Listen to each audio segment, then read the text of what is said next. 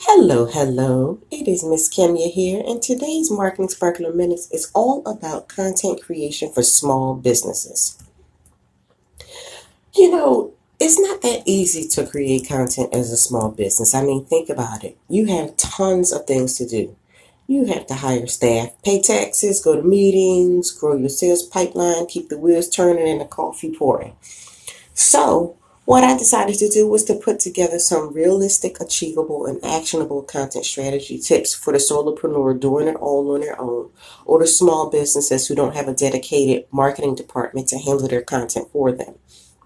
We all know you need to create content to use on social media in order to generate leads. So, tip number one to creating effective content for a small business: do not always do it yourself. This, if you take nothing else away, is probably the most important thing.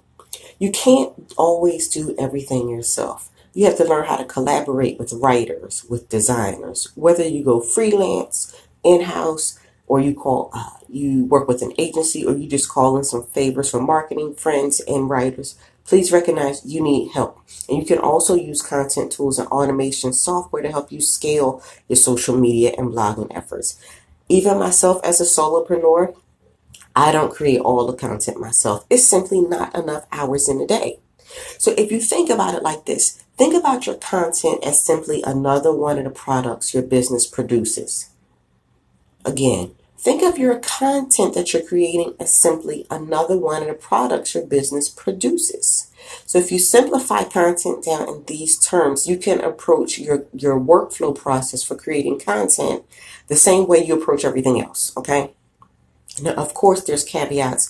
You need to be able to trust freelancers you hire. You need to be convinced of their credentials. And of course, you need full editorial control. You use the freelancers to do the heavy lifting so that you can focus on thought leadership stuff yourself. And if you're still in the early stages and you're doing everything yourself, don't worry. As you grow, you will be able to bring in more help. So, tip number two, when it comes to creating effective content, think big, B-I-G. Think media and PR. You see, a lot of entrepreneurs think they can't do digital PR, that their stories aren't big enough for big media. No, no, no, don't you believe this. Content creation for small business should include media placements. Now, you might not have a huge media budget, but I'm not talking about TV. How expensive is it to write a few emails? It's free. And that's all it might take to secure a big media feature. There's nothing about having a small business that should stop you from reaching out and seeking media placements or doing your own PR. In fact, in terms of returns on investment, it could be one of your biggest content strategy hitters. Here are a few tips for small business PR placements. Number one, work on the story. You have to have a good story and a hook in order for this strategy to work.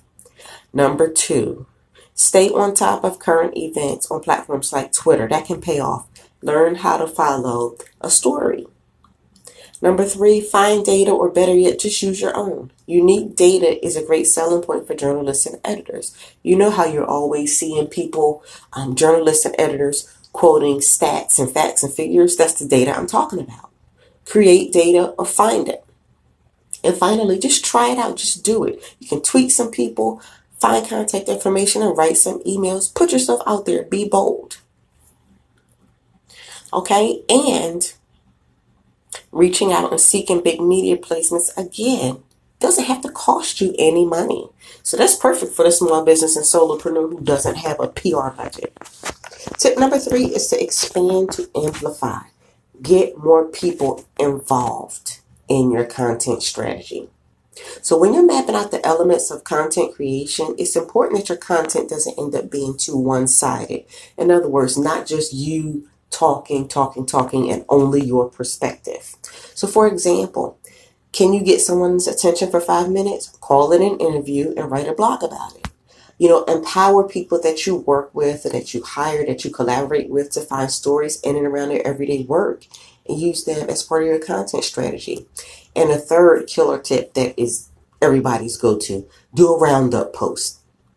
Roundup posts are a great way to endorse products and companies, other bloggers, tools, content, videos, just about anything. Reach for a Roundup post when you haven't got much time, but you need some awesome content. And for a roundup post is simply you are scouring the internet and rounding up posts around a specific topic. So, for example, I could do a roundup post on this week in social media, and a roundup post could be all the latest changes on social media platforms. You know, you could, if you're a food company and you write about food, your roundup post could be a roundup of the latest recipes using avocado. That could be a roundup post. You simply write an introduction, cite your source. For example, you could do, like a roundup post of top 5 recipes using avocado. And you would use the title of a blog post you found. You could use the name of the recipe and maybe an image and a link back to the original source. That's a roundup post. It's just rounding up content that you found online in an easy to read format. Step number 4 to creating effective content: multimedia matters. Use audio and visual formats to break up the monotony of text. Small businesses create a lot of blogs. The reality is that 99% of them are read by a very small audience, and some may never even get indexed at all. Can you imagine doing all that work and nobody's even seeing your content, or it's not even getting indexed on Google? So how do you break this cycle? Don't publish text as your single content format. You can create videos, you can share gifts and boomerangs, you can start a podcast. Quite honestly, the reason I started this podcast is to break up the monotony of text. People don't have time to sit and read a lot of blog posts, but you can listen to this while you're in traffic, in transit, while you're waiting for a meeting. That's literally why I started doing this podcast, to bring more multimedia and diversity to my blog content. Of course, there are probably more exciting content formats out there waiting to be discovered. Okay. But one of the reasons why small businesses struggle with new content formats is the lack of awareness around digital tools, which is strange. A lot of businesses who don't see digital as relevant have struggled to really adopt all of these things that I'm sharing with you in a cost-effective way. So all this is still new. You can be at the forefront and embrace all the opportunities new digital formats offer. Finally, the final tip in terms of content creation for small businesses: your content strategy should be channel specific and customer centric. I'll say it again. Your content strategy should be channel specific and customer centric. It's important to take a step back and review your overarching strategy from a channel perspective. Ask yourself, is your content creation channel specific? Is the content you're creating optimized for that specific channel in terms of messaging, format, and call to action? So I'll ask you, are you auto posting from one platform to another? If you're automatically doing that, I can tell you the answer to your content being channel specific is a hard no. Again, if you're auto posting from one social media platform to another, you're not channel specific in your content.